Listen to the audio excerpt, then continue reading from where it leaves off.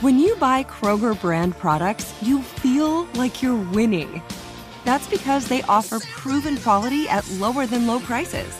In fact, we guarantee that you and your family will love how Kroger brand products taste, or you get your money back. So next time you're shopping for the family, look for delicious Kroger brand products, because they'll make you all feel like you're winning. Shop now, in-store, or online. Kroger, fresh for everyone. What does every grocery store aisle now have in common? Products that come in paper packaging. And we don't just mean the obvious ones like cereal boxes and juice cartons. From beauty products to boxed water, there are more opportunities to go papertarian than ever before. So why should you? Because paper comes from a renewable resource and can be recycled up to 7 times. Simply put, it's the smart choice for the environment. And it turns out, the easiest choice for you. Learn more at howlifeunfolds.com/papertarian. Hey, it's Will Friedle. And Sabrina Bryan. And we're the hosts of the new podcast, Magical Rewind. You may know us from some of your favorite childhood TV movies like My Date with the President's Daughter. And the Cheetah Girls movies. Together, we're sitting down to watch all the movies you grew up with and chat with some of your favorite stars and crew that made these iconic movies happen. So kick back, grab your popcorn, and join us. Listen to Magical Rewind on the iHeartRadio app, Apple Podcasts, or wherever you get your podcasts. Brought to you by State Farm. Like a good neighbor, State Farm is there. Go behind the wheel, under the hood, and beyond with Car Stuff from HowStuffWorks.com.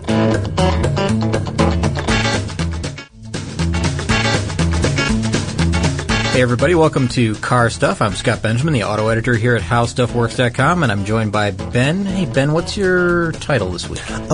This week, funny story, I actually got promoted. I am Roundhouse Coordinator. Oh, very good. Very good. I've been known to give somebody a roundhouse here in the hallway. That is true, yeah. Yeah, things aren't going my way. Well, we've just, it's, well, you know how it is. Sometimes in a big company, you got to cover all your bases. Mm-hmm. So there haven't been that many roundhouse-related tasks for me. Mostly I'm arranging my desk. Oh, very good. Very good. Shuffling papers, things like that? Yeah. Just looking busy? Well, I would say that I am busy. Oh, you definitely are. So, yeah. I try to walk with paper in my hand. That helps, too. That's a good one. I've seen you doing that. Yeah. They told me to follow you specifically due to that. Hey, you know what? House. Yeah. One quick thing before we get going here. Yes. I saw something this weekend that I thought I would share with everybody. Is this another episode of Stuff Scott Sees? It is. Yes, because I thought this was really unusual, and I'm going to show you a quick picture of this, and then I'm going to take it back, because I saw one of these this weekend. I'm handing a photo over to Ben. Oh, wow, yeah. It's a Maserati Merak, and I saw it in a lot this weekend, a car lot, and it was rusting away to the point where you could see through the doors. That's a shame. Yeah, it was really, in terrible, terrible condition, but you look at it, and it's an Italian supercar, really, from the early 70s. It was built, like 72 to 82, and it had a V6 engine. It was like the Maserati Bora. If you're familiar with the Bora, then you know what this looks like. It has less glass in the back. It's got two great big flying buttress type beams that come down from the back, and it's a really awesome looking car.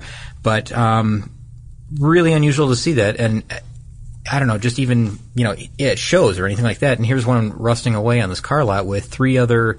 I think it was old MGs that were there. That's terrible. Yeah, I know. I just really unique. I mean, when you look at it, it's a beautiful car if they could just restore it back to original condition. But this one is in such poor condition it needs completely redone. I mean, everything new, all bodywork, everything. It's like a restoration that would be on a television show. Yeah, that level. Yeah, I mean, it's a complete redo. But anyways, I thought that was a unique car to see on I don't know, just kind of by chance over the weekend. Yeah, it's just sad to see. Maybe next time you see it, it'll be back to its original glory days. I don't know. I've passed by this lot before, and it appears to be kind of a graveyard.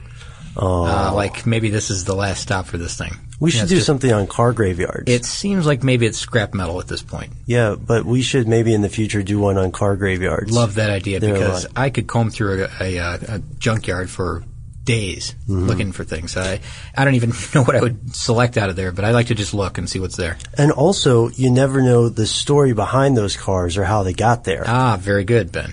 You're right, because there's always a story behind, well, every car really, but some have, I guess, more fantastic stories behind them, right? Yeah, and so what we thought we would do today is just something a little different. We're going to tell everybody about a couple of cars with unusual stories. Now, we've done this before in past podcasts. Mm-hmm. Yeah, we've had a few that we've mentioned. What were some of the Batmobile? Oh, yeah, that's right, Batmobile. James Bond cars. Yeah. James Dean. Yes, sir. Remember we had James Dean's car. And the Cursed Spider. Did I say that right? James Dean's car. Yeah. Yeah. And the cursed car. That's right. And I don't know. Maybe were there some stories in the hearse episode? Maybe. Yeah. Possibly. Yeah, yes. I bet there were. But you know what really got this rolling for us this week was that I went to the show that's at the High Museum of Art here in Atlanta, and there's a show called The Allure of the Automobile, and they have just some fantastic examples of cars from what they call the golden age of motoring, which is, according to them, 1930 to 1965. So these are some pre-war cars, a little bit of post-war cars, just beautiful, beautiful examples, like Duesenbergs and Pierce Arrows and things like that. Some of these cars were owned by famous people. Clark Gable had a couple of cars on exhibit there. Well, whoever owns them now. They were formerly owned by Clark Gable. Right. Steve McQueen's car was there. Of course, there was like a Stingray prototype, the Bill Mitchell car that we talked about. Yeah. Not the green-blue one, but the silver one that they made, the Stingray convertible. Prototype, rather. There was a Tucker there, which I think would pique your interest. Yeah. Yeah, that's one of your favorite cars, yes, right? Sir. And one of the things that really kind of got me excited was I was reading all the little stories that went along with these cars and how there's some fantastic history that goes along with a car that's 90 years old. So I thought maybe we'd talk about a couple of these, like just as a quick example, so that you know what we're talking about. Yes, por ejemplo. One of the Clark Gable cars was a 1935 Duesenberg JN Roadster, and his wife gave him this car as a gift. This Duesenberg gave him, as a gift, for quite a gift, I'll say. But yeah, she died apparently in 1942, and her name was Carol Lombard. So she died, and according to the Duesenberg registry, they said that Gable left instructions for the vehicle to stay in Canada and never to return to the United States, specifically to California, where he lived, while he was still alive. It was just too heartbreaking for him. He didn't want to have anything to do with that car, and that's where it stayed. So he owned this Duesenberg that just remained in Canada for X number of years until he died, and then it was brought back to the States and restored to its former glory. But that's just one tiny example. Little history, yeah. And there's a lot more. There's some that are far more interesting than that as you go along. But these cars are all restored to concours level. So these are the types of cars that you'd find at a concours show. And a lot of them, like I said, they if you talk to the owners or if you listen at the concours shows, you'll hear a lot of these stories. Sure. If you go to the judging booth or where they can drive the vehicle through and you get to see it in motion. I told you I love that part. Right, yeah.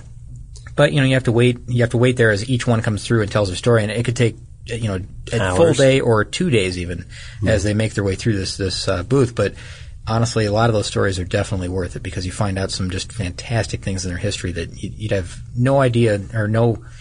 I guess there's no way to say why this car should even be here. It's that right. Some of them are very dramatic. And then when you get to that's an excellent point because when we get to a certain age with a car.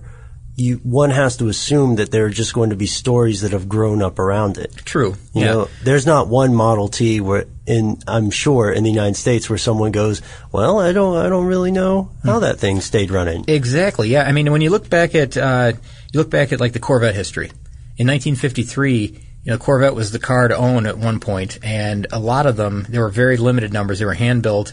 They went to a lot of movie stars, a lot of celebrities. Mm-hmm. And so a lot of them have a history to them, and those are very desirable cars because they have this, you can look down the owner registry and find out who owned this vehicle, and it may be, an actress, an actor, movie star, some kind of local celebrity. Head of state even. Exactly, yeah, heads of industry. So a lot of them, you'll find that, just with age comes these great stories, and that's the case with a lot of these that we're going to talk about today. We've only got a couple, really. Yeah, let's jump into the first one. Oh, go ahead. You want to go with the first one, or do you want me to?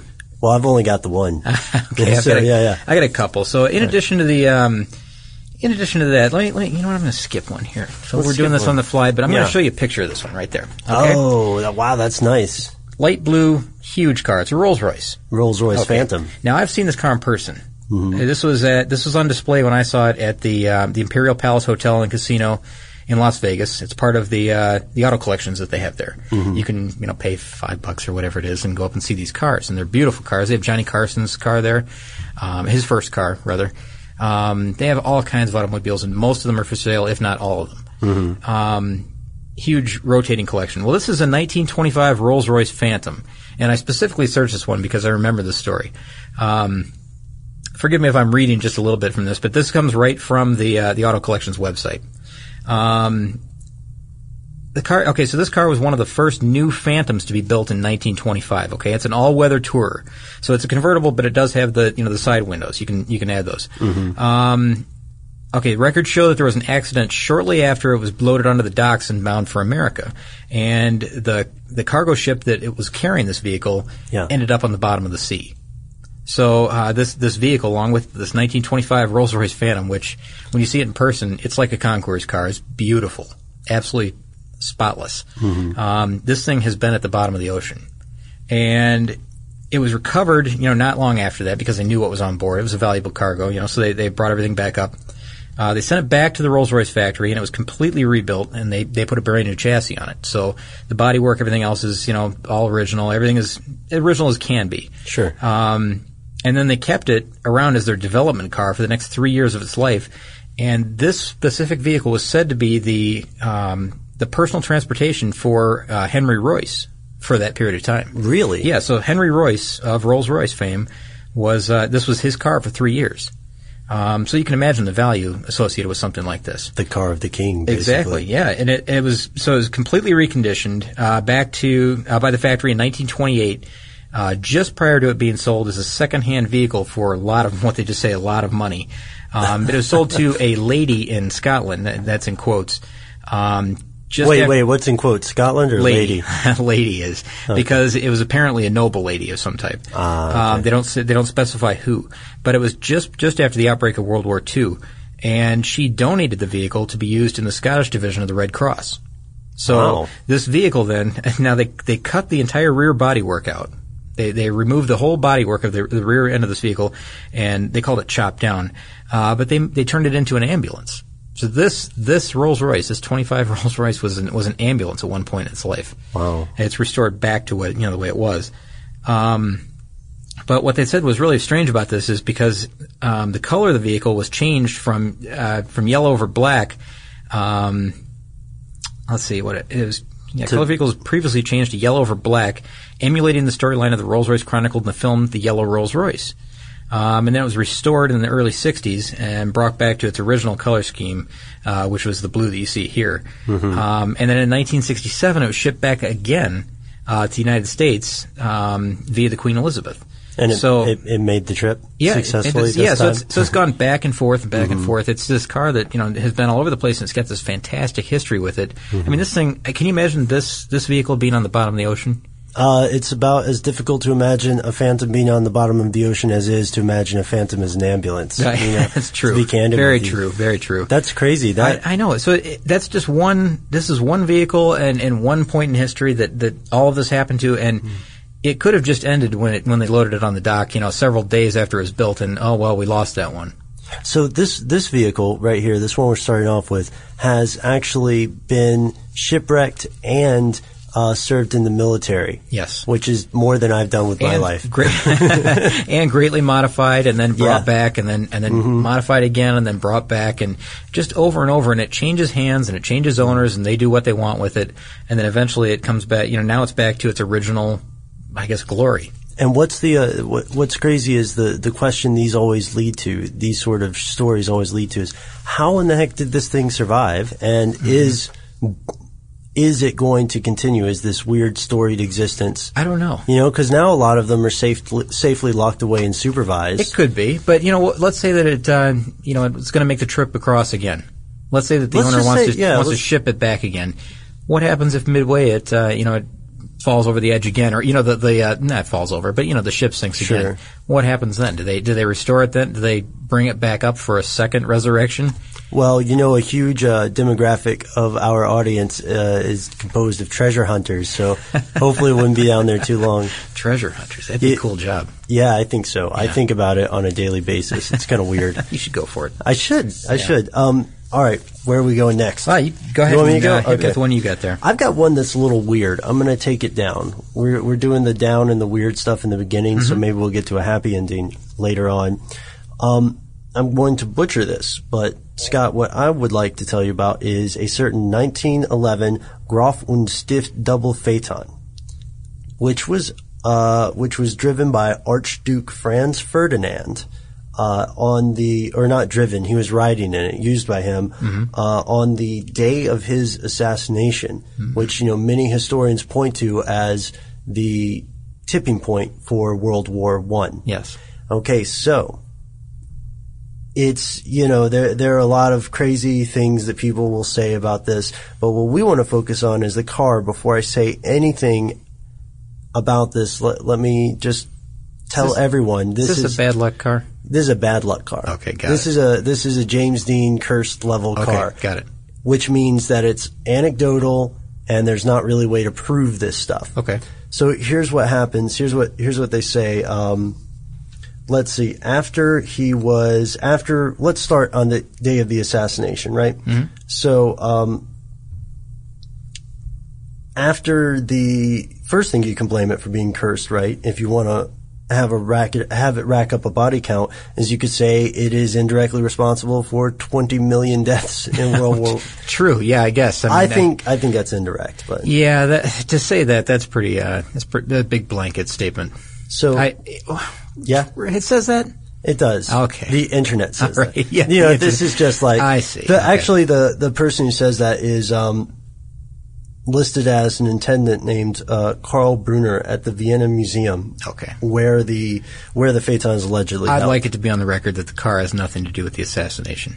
I would also like that on the record, but this is part of the car's unusual story. Understood. So after, unfortunately, the Archduke and the Duchess are assassinated, they have a governor of Yugoslavia who has the car restored and decides to make that his car. Now I've got a photo here. This was a pretty high class car, and It was also painted blood red. Mm-hmm. Oh, really? And so it's a very controversial, exciting color. Makes quite an impression. So when they restore it, you can only imagine that they would have thought about the paint scheme. That comes into play later. Mm-hmm. So governor of Yugoslavia has this vehicle. Allegedly, he loses his right arm in an accident, and he has multiple accidents, and he decides that the vehicle should be destroyed. Mom always said, keep your arms inside the vehicle at all times. Yes, and I know I have two, but I'd like to keep that myself. So he has a friend who's a doctor who thinks it's ridiculous that you would be superstitious about a car.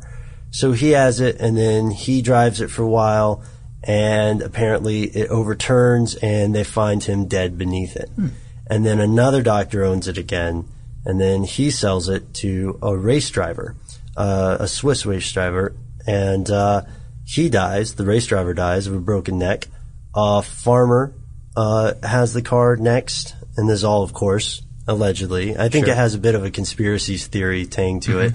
And then two farmers die in a mysterious tow car incident when the vehicle stalls and then starts of its own volition.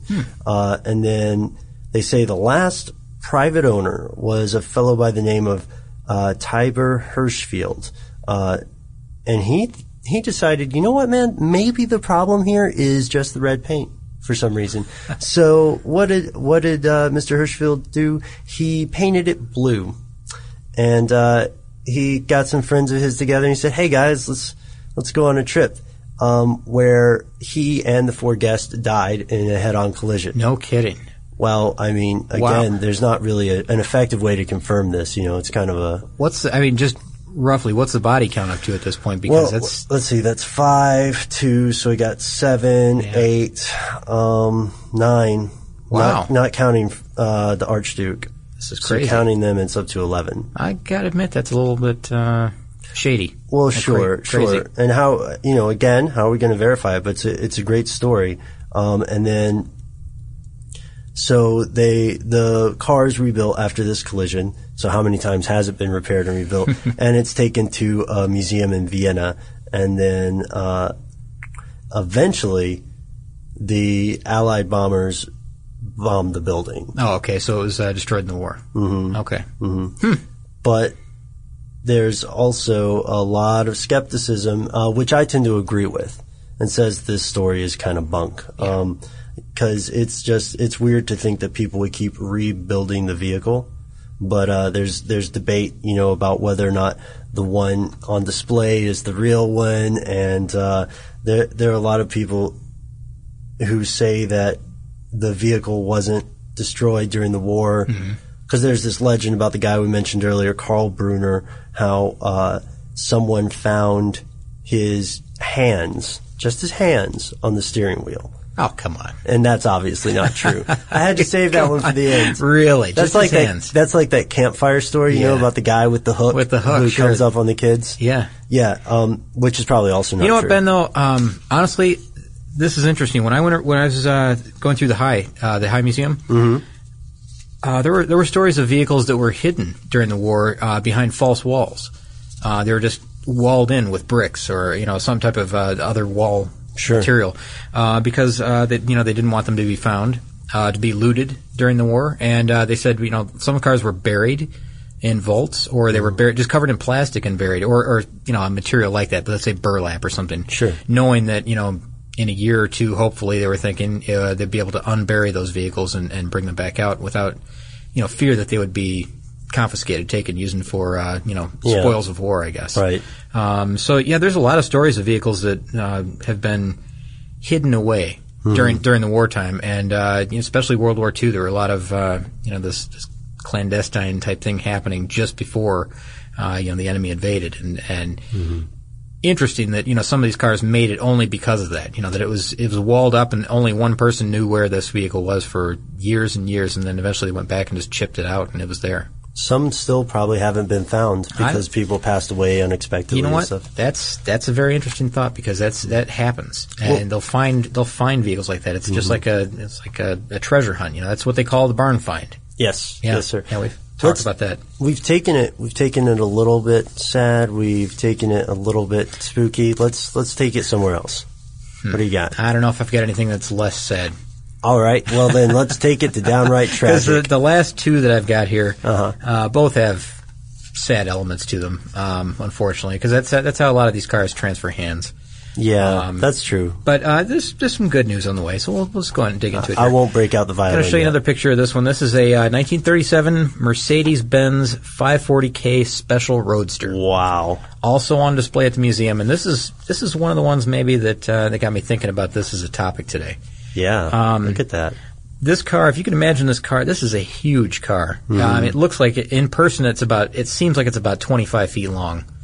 Big pipes coming out of the front end of it here. Yeah. Wraparound windshield. It's a beautiful car. Red leather interior, silver.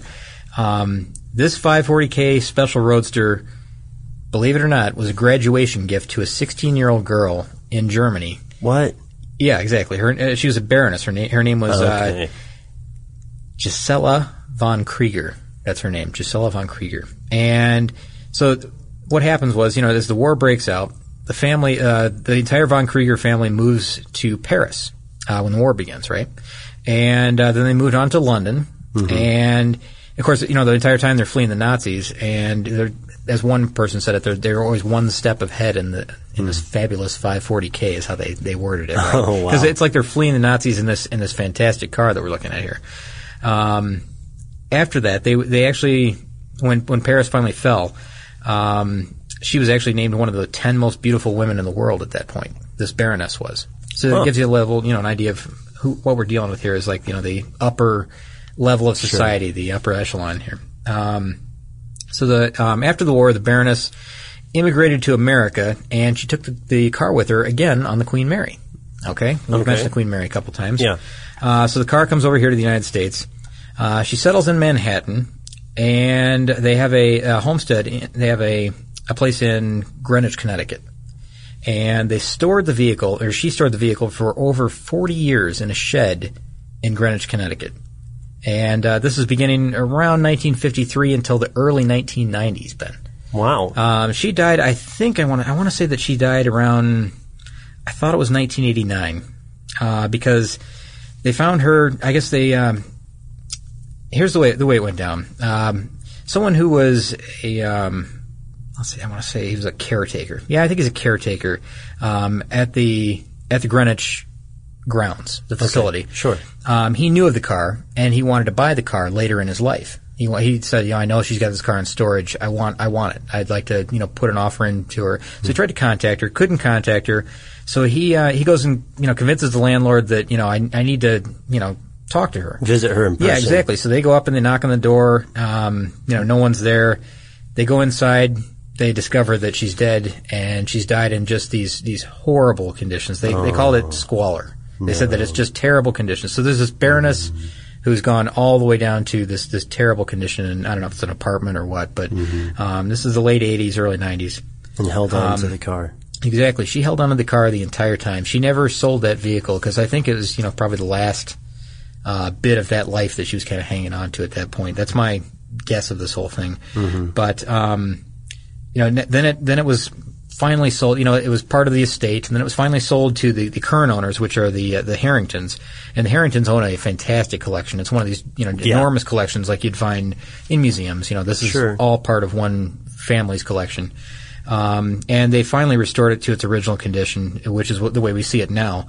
And they said that it was in really almost original condition. They said the paint was peeling off of it, and they even found cigarette butts in the ashtray that had the Baroness's lipstick on them. Really? And they found a white glove underneath the seat that belonged to her. Wow. So it's just interesting that this thing ever made it that long. I mean, it stayed in a shed in Connecticut for 40 years.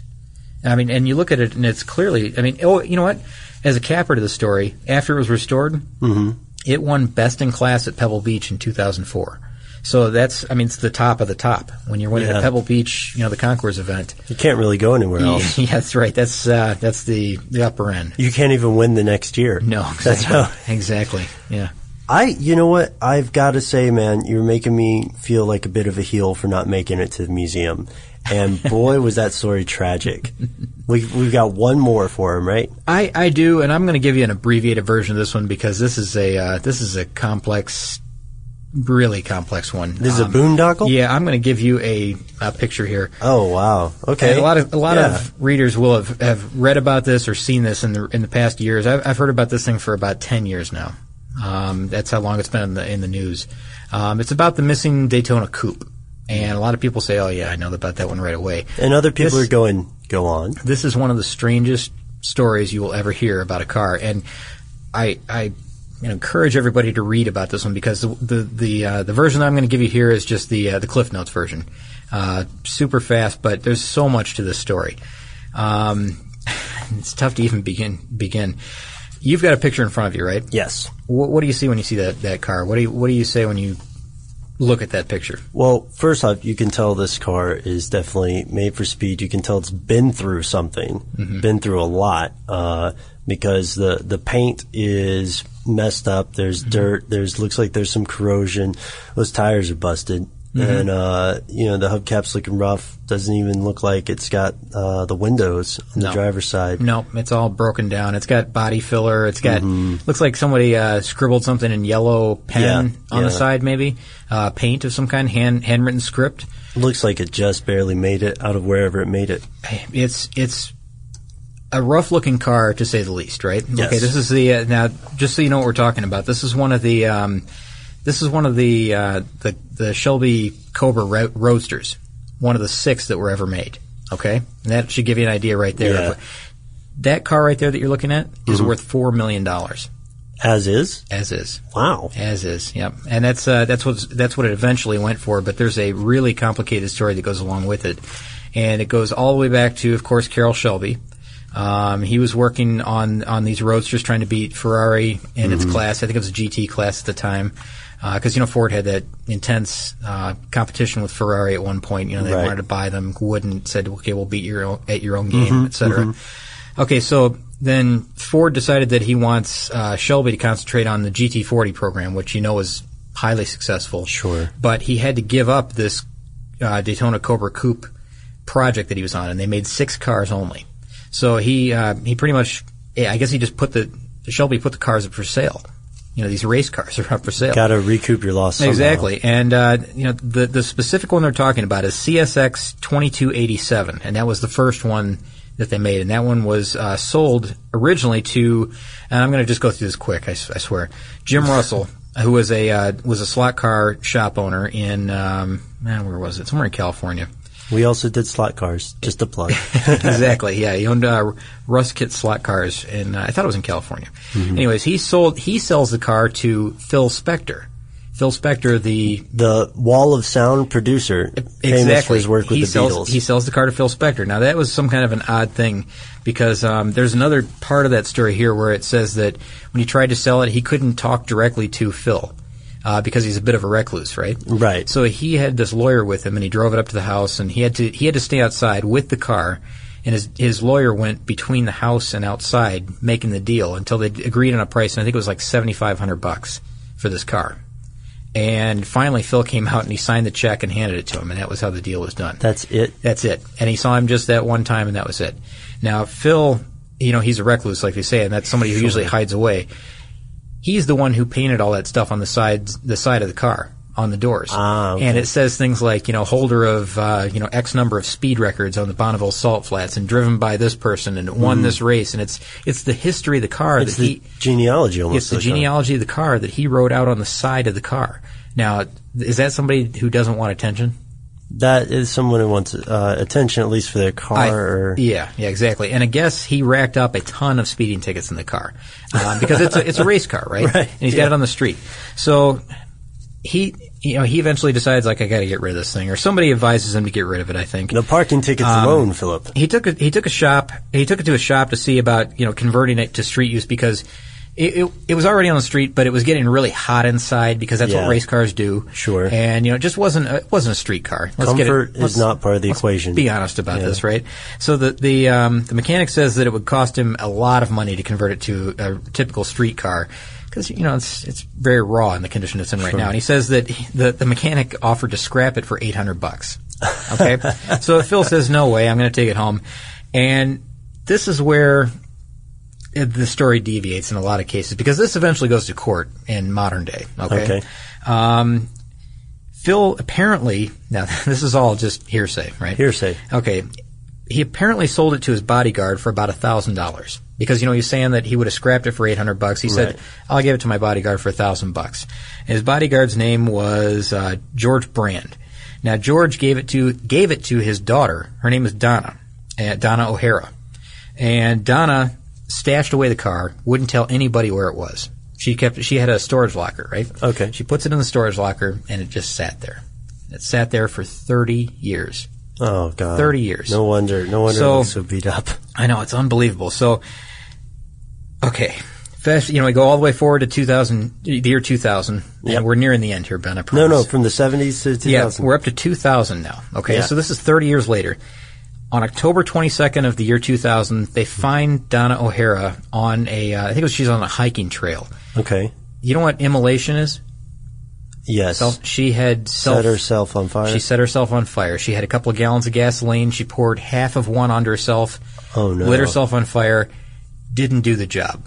Didn't kill her. So she's in terrible pain. Oh, no. Police find her on the trail. She lived for something like 15 hours, Ben. Still, oh, wow. Yeah, and but she did die that day. And she wouldn't tell them her name, wouldn't tell them anything about her. When they asked her name, she just told them to shut up. So it just outright said, I'm not going to tell you anything. Shut up, I want to die. Yeah, exactly. And she was saying, I want to die. Wow. The weird part, well, not that that's weird. Yeah. She also did that to 2 of her pet rabbits. So they found 2 of her pet rabbits along with her on the trail. Strange. Wow, there's something going on I know, there. really, really bizarre. I guess she was just about to be fired. She was divorced. She was just always this really, really cautious, character that stayed to herself. Very strange. I guess Carroll Shelby even had gone to her and said, I want to buy this car. Now, over the years, over the 3 decades, some people knew about this car. And the offers started coming in. Like one of her childhood friends said, hey, I'll buy that car from you and, help you pay off your house and, et cetera, et cetera. You know what? Maybe that's not. Hang on one second. I think I might have misspoken there. Hang on. One guy. Sorry about this, Ben. But yeah. Oh, yeah. You know what? It was an attorney representing Kurt Goss. So I was right. One of her childhood friends. The attorney said, "I'll give you $500,000 for that car." Wow. And she said, "No way. Just get off my property or something like that." Okay. The offers began to advance, and they knew that she had the car. Carroll Shelby himself eventually went to her with a $2 million offer. $2 million? Yeah. It just went up and up and up, right? Yeah. So. And she said no every time. Exactly. She said no every time. So, maybe Shelby was only $1 million now that I think about it. Anyways, we're getting, it ggets to the point where it's very, very expensive. Right. And she's still not folding. Exactly. So she dies, and Goss, you remember this childhood friend? He knows of the car, of course, and he says that she had instructed him, if anything happens to her, to take care of all of her belongings, including 4 cars. The one that she had in storage, plus 3 others, which were like an MG, Geo Metro, and something else. I forget what the other one was. One of those things is not like the other. Yeah, exactly. Exactly. So he says, okay, that's including the cars, and I have rights to get into the storage, and she had indeed written his name as one with access to the storage unit. Lucky break. He goes over, uses the bolt cutters to cut off the lock and finds the car there, puts a new lock on, etc. Then he goes about, saying, I've got this great car. He didn't take it at that time. He tells her mother about her own daughter's death because she had no idea. She's such a recluse that she didn't know. Wow. This is like a month later. Okay. Her mother says, hey, I found this, she's going through her personal things in her house, finds this letter for an offer of $2 million for this car in storage, says, well, yeah, I'm going to call this guy, and, we're going to get the $2 million. Thinking that, it goes to her because she's the mother. Okay, sorry. I'm getting out of breath here. She calls the person who made the offer for $2 million, but she had done her research and found out that one had gone for $4 million prior to this, one of the other 6. Ah, smart. And knowing that this one is in rough condition, the guy said, well, I can give you 2 for it. And she said, I don't think that's going to do it. How about 3? Because the $4 million was her perfect version, a restored version. She says, how about 3? And he says, okay, it's $3 million. So here's her 78-year-old mother who's now, got $3 million for this car. But Goss still thinks he owns it. He thinks that he's got possession of that property, even though exactly. Yeah, okay. Exactly. So she sold the car. She's sold the car to someone. He takes it and, takes it away. Sells it to another collector on the East Coast. I think it was a surgeon, a doctor of some kind. Oh no! Sells it for something like $3,750,000 or something like that, right? And it just goes on and on like this. And then it was auctioned for $4 million. So it's up to $4 million at this point. However, the mother that sold it for $3 million gave away a portion of her money to a charity, and I think like $850,000 to some friends, and then the attorney said, wait, you didn't have right to sell that, so he's tied up the other $2 million that she had. So she can't even access it's like frozen. And she owes fees for the money that he says she still owes, the other $2 million. Oh, man. So there's this big thing going on, right? And then during all his court proceeding, Phil Spector's, way back when, you remember Phil Spector? Phil Spector sends an attorney who's a messenger to say he never sold the car. He just thought he was giving it to Brand to store it for him. Really? Yeah, really. Really, Philip? Really. Yeah, so Phil Spector gets involved again, and this is in, mid-2000s, I guess. Okay. Before his little trouble that he had. Right. Big trouble, I should say. But the attorney is Robert Shapiro. Remember OJ's attorney? Yeah. So this thing has got all these great big names involved with it. And so Robert Shapiro's there saying, no, it's Phil Spector's car, and here's why. And, they had no right to sell it, and Brand had no right to have it. Brand is now 90 years old. Yeah. His daughter is dead. Wow. The wife, who's 80, has sold it already, and given the money away, or some of it anyways, and it's all tied up. And it's just a big mess. But this car has this unbelievable twist, the history that's involved with this thing. Yeah. And I promise you, now I know that was long. I apologize, but why do you got to stop apologizing, man? No, I know. It shouldn't have been that long, but that's the Cliff Notes version of what's really going on here. That's the bare bones. If you read this thing, it's more twisted than what I've told you. It's got more twists and turns, and there's just incredible things happening with this vehicle.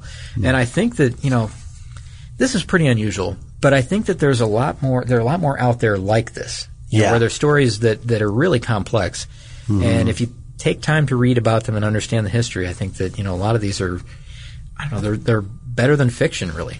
And if you actually own a vehicle that is used or that you're uncertain of, as far as its history, it just goes to show, man, a lot of the cars we picked obviously are very high-end, recognizable cars, but you never know what happened to your car before you did, unless there was a smoker driving it. You can always tell if there was a smoker. Yeah, sure. You may have a celebrity's car in your garage. You never know. Right. I don't, but somebody. You could have the John Voight car. Remember from Seinfeld.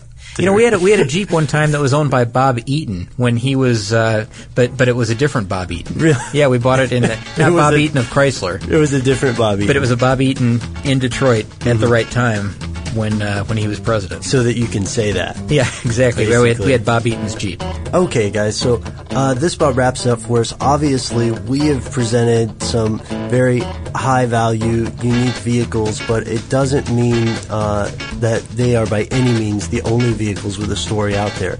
You may own a used car and be surprised by what happened to it before it became part of your life.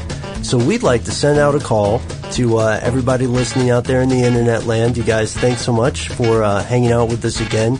And check with our Facebook at Car Stuff. Check with our Twitter at Car Stuff as well. And Scott's awesome blog. And if you have a story that you think the rest of the listeners should hear about your unusual car or someone you know, send us an email at carstuff@howstuffworks.com.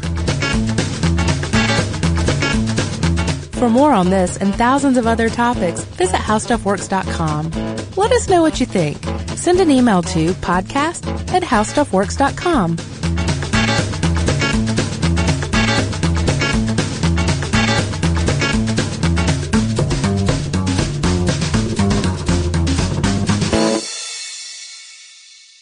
What's up, y'all? Janice Torres here. And I'm Austin Hankwitz. We're the hosts of Mind the Business, Small Business Success Stories, a podcast presented by iHeartRadio's Ruby Studios and Intuit QuickBooks. Join us as we speak with small business owners about the tools they use to turn their ideas into success. From finding that initial spark of entrepreneurship to organizing payments and invoices, we've got you covered. So follow and listen to Mind the Business, Small Business Success Stories on the iHeartRadio app or wherever you get your podcasts.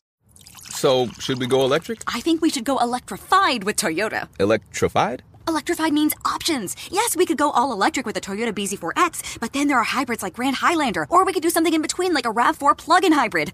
So, Toyota is electrified diversified? Yup, and with more options for reducing carbon emissions, the closer we all get to Toyota's Beyond Zero vision for the future. Exactly how much coffee have you had this morning?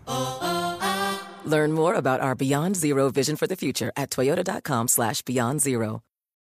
For the ones who work hard to ensure their crew can always go the extra mile, and the ones who get in early so everyone can go home on time, there's Grainger, offering professional-grade supplies backed by product experts so you can quickly and easily find what you need. Plus, you can count on access to a committed team ready to go the extra mile for you. Call, click Grainger.com, or just stop by. Grainger, for the ones who get it done.